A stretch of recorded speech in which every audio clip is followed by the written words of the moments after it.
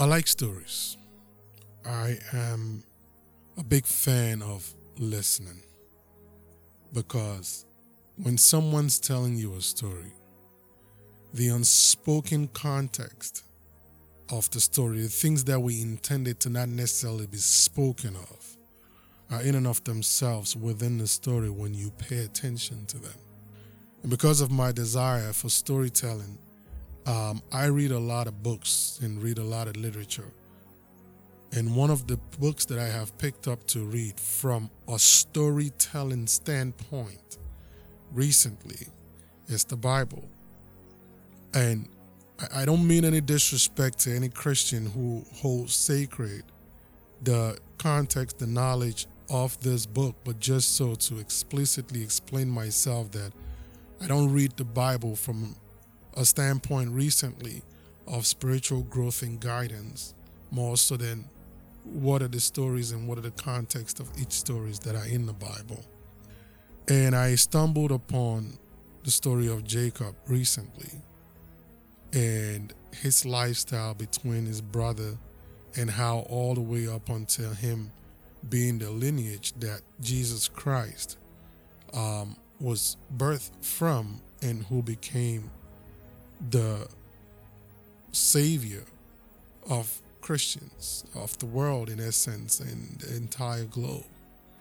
But then, interestingly enough, Jacob's life was birthed from betrayal, which is what I want us to have a conversation on today about betrayal.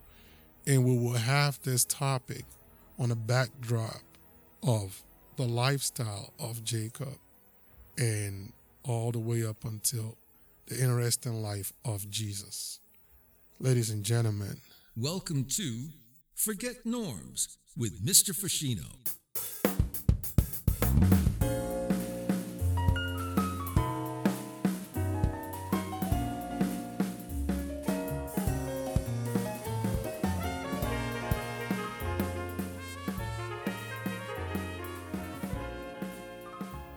So we're going to brush through this very quickly, and I'm not going to do commercials today because it fell upon my spirit to do something about betrayal, because betrayal, in my opinion, has so much to do with trust and love and patience and certain things, and it has to also do with forgiveness. But I want to talk about betrayal today from a standpoint of the betrayed person, you who has been betrayed. So I want to believe that everybody at some point, even when you're a child, has witnessed some essence of betrayal, of being betrayed. And for some people, it is a very tough pill for them to swallow, and they probably have remained broken for a long time because they don't know how to move on from betrayal. And I want us to discuss that under those contexts of when you are betrayed, how do you move on? I was talking to a friend one day, and it's a guy who I understand that he's a little bit weak when it comes to women. He prefers to have multiple choices, and but it took me back at some point when we were having a conversation about his girlfriend at the time. And he made a statement that the day he even sees or hears that his girlfriend had someone, messing around with, somebody's going to die that day. And I wasn't shocked, but it was interesting to me because my follow-up question then was, how so and why? And his response is, bro, that's like the ultimate betrayal. You kidding me? I'm like, whoa. In my head, I'm like, are you kidding me? Because I know you well. But we didn't push the conversation forward, but it sparked me to really realize something about how betrayal is tied into greed and several things, which I'm not necessarily going to go into. But I was sitting there thinking to myself, if you can see this as being betrayed, at which point do you not see your action as betraying somebody? Again, I'm digressing a little bit, but I'll come back to that. But that was one of the things that provoked me to start to look into the idea of betrayal and say, but how do you move on when you've been betrayed by somebody else? Let me go back to the story of Jacob, and I'll give a brief backdrop on this. And I love it because it's a good story. Jacob and Esau are both kids. When their mom tells Jacob to say, you should be favored more than your brother, who was the firstborn. And they twin because Esau came out first. And they played this game where Jacob ends up with the mother, deceiving the father to give him the blessing, and had to be on the run from Esau, and ended up at the uncle's house for fear of his life being taken away by the brother after the brother realized that he's been betrayed and the blessing that was meant for him was taken away by his younger brother. And Jacob spends 7 years at the uncle's house working in exchange for a wife called Rachel, and only for him to be also betrayed, that on the day that his wife was being presented to him, it was Leah, who was not so much the pleasing thing that Jacob was expecting, or at least desired when he made his intentions of marrying one of the daughters. And then he works another 7 years and finally got the woman that he wanted, only to realize that that woman was not so much barren, but did not necessarily give birth in the way that Jacob expected. So he turns back to Leah for children, and Leah gave Jacob several kids, and the third one was Judah, who ended up becoming the first son based on some other stuff that went on between the family, which in essence was also a betrayal. And then from that lineage of Judah, again, pay attention to the name Judah, from that lineage of Judah comes Jesus Christ, who ends up being betrayed by a man named Judas. Quite interesting. And then of all of that, from the birth of Jacob all the way up until the death of Jesus, it was nothing but constant betrayal between one person to the other. But then according to the scriptures of the Bible, that was the birth of the Savior, who today Christians pray to as their link to the higher authority, who's God. And I use that story because I've always been known recently from my friends as somebody who's kind of heartless, somebody who is illogical in his reasoning, in the sense that I have adopted to this notion of the fact that everybody is going to have to take care of themselves. And so when you come next to me and I entrust myself to you and I find out that I will, or you've betrayed me, I tell myself that there is one thing that's going to happen to you, your conscience. It was never my betrayal to start with. As a matter of fact, people always say, oh, it's just loss. I said, it's not nothing to do with loss or gain. I move on. I have to move on. And that is the way that I want us to discuss betrayal. Now, at no point am I insinuating that it is easy to entrust somebody and only for you to find out that your trust was taken for granted and then you end up on the wrong side of their actions. But on the same token, I'm saying it is also impossible for you to control their actions. So if you can't control their actions, it is very likely for your expectations to rely on the fact that there is a huge probability of you either being betrayed by them someday or you being completely completely enjoying the level and comfort of them withholding your trust to the values that you expect from them. Now, am I saying that betrayal is not necessarily a bad thing? No. But one of the truths about life is that as long as there is good, there's almost always going to be equal opposite reaction of good, which is bad. And in my opinion, the expectations of anything good has to equally has the expectations and probability of something bad. And it creates, in my opinion, a mental buffer for when it happens, because I think the reason why most people cannot move on that easily from betrayal, it's the shock value of the fact that I can't believe he or she just did this. And my question is, why couldn't you? Why couldn't you believe that they can do that? Does that necessarily mean that as I'm speaking of this with the confidence that I am expressing that betrayal would not necessarily bother me, doesn't mean it doesn't come with pain? It does.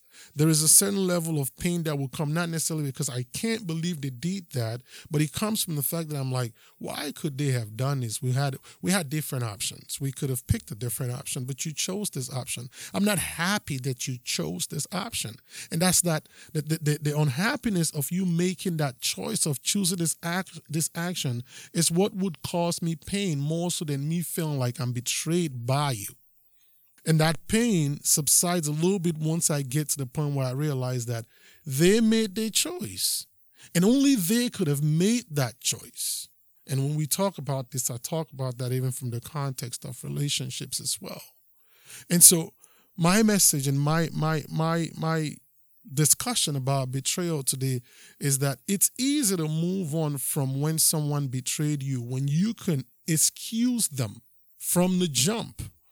And understand that as good as they are to you, they are equally as bad as they can be to you. Not the expectations that you will want them to be bad, but the knowledge of that which you don't think is possible is highly possible. So when it comes, the shock value of you witnessing the other side of them that you necessarily did not want to encounter makes it a little bit more comforting to say, well, I knew that you had these qualities in you. I just was not wanting you to make those choices that express that quality. So let me go back to Jacob, because I want to close here real quick. There is something that sometimes bothers me about Christianity and Christians, and I don't mean any disrespect. There are several things that lay the foundation of the fact that in bad is almost always good. And I think it just comes from the simple ideology of the fact that, for any action, there's an equal opposite reaction. And so if I can see good, I can equally realize that on the back end of good is bad. And sometimes because one size doesn't necessarily fit all, that is a huge possibility to know that even the best thing to someone else is probably the worst thing. And so that psychology of reasoning helps you in a way understand. So now let me wrap this up.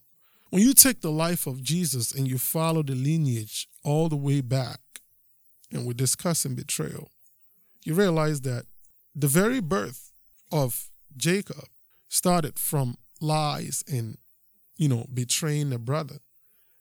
The wives of Jacob all related to betraying Jacob, all the way up until the third son becoming the first son by not necessarily birthright. And ironically, all of that ends up at the hands of a man named Judas who betrayed Jesus. But yet the betrayal had to occur for the world to be saved.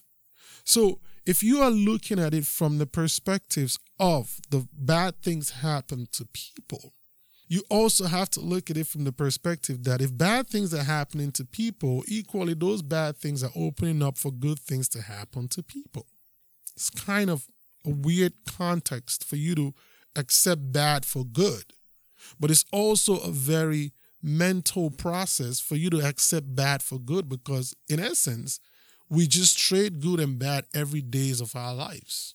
So something so bad from the Genesis became what we worship today as the Savior of the world. Everything about that lineage was from that context of betrayal. But at the end of the day, because of the good that happened at the end, we kind of excuse the genesis of the story.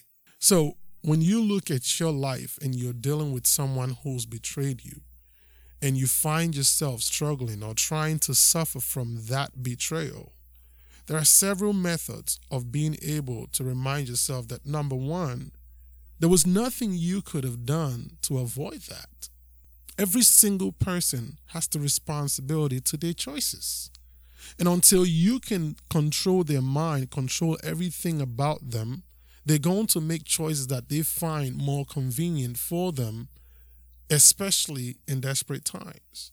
And so that choice, which has come to leave you hurt, was not necessarily anything you could have done to avoid that. So that should almost always eliminate some of the pain that you feel within your spirit. And then secondly, at the end of that choice gives you the opportunity for a fresh start. The death of Jesus gave Christians the opportunity of a fresh start. And so the running of Jacob from him betraying his brother gave him the opportunity of a fresh start. The betrayal of Laban to Jacob gave Jacob the opportunity of another 7 years of working and getting another woman, and then only to find that I have to go back to Leah because that's who's going to give birth to the kids, because Rachel that I really wanted is not, a baby making machine. And so whenever you put all these things into context and you put all these things into a notion, you start to realize that it is the mind that conceives a lot of some of the things that we turn to have them as a negative and keeps us in prison in our mental states that we are. And also because of that, I think, and I'm going to say this boldly, I think, in a way, being betrayed is a good thing. In a way. Don't get me confused. I'm not condoning bad behavior, but I'm saying for anybody who loves the essence of life, anything that has life has to deal with changes. And with changes comes growth. And so for you to find yourself in a place where you have to experience change, you almost have to remind yourself that regardless of how the change was provoked, what's more important is the fact that I have an opportunity to change and see growth. So it's almost like that thing where they say, it was intended for bad, but it became good for me. But that intention or that phrase never takes meaning unless the mind conceives the fact that this change is necessary and I have to embrace it to move on. So in closing, I want to say this. It's not funny. It's not necessarily a good thing to find yourself on the other side of being betrayed. But equally so, it's not even the remote possibility of a good thing for you to stretch the actions of somebody else, especially when they have limitations to your own personal ability. You can rise up from the hurt.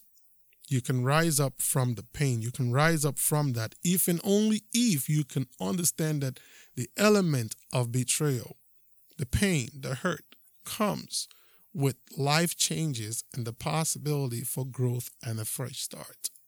If you can conceive that in your mind, then the ideology of being betrayed and being hurt from a betrayal becomes such an easy thing for you to implement in your life.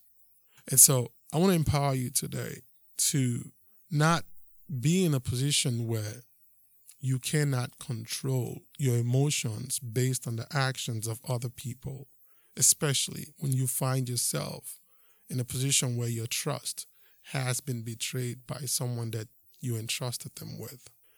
I hope you have a great day, and I'll talk to you on the next episode. Take care of yourself. For more information or to get in contact with our host, visit our website, www.betrayal.com. forgetnorms.com.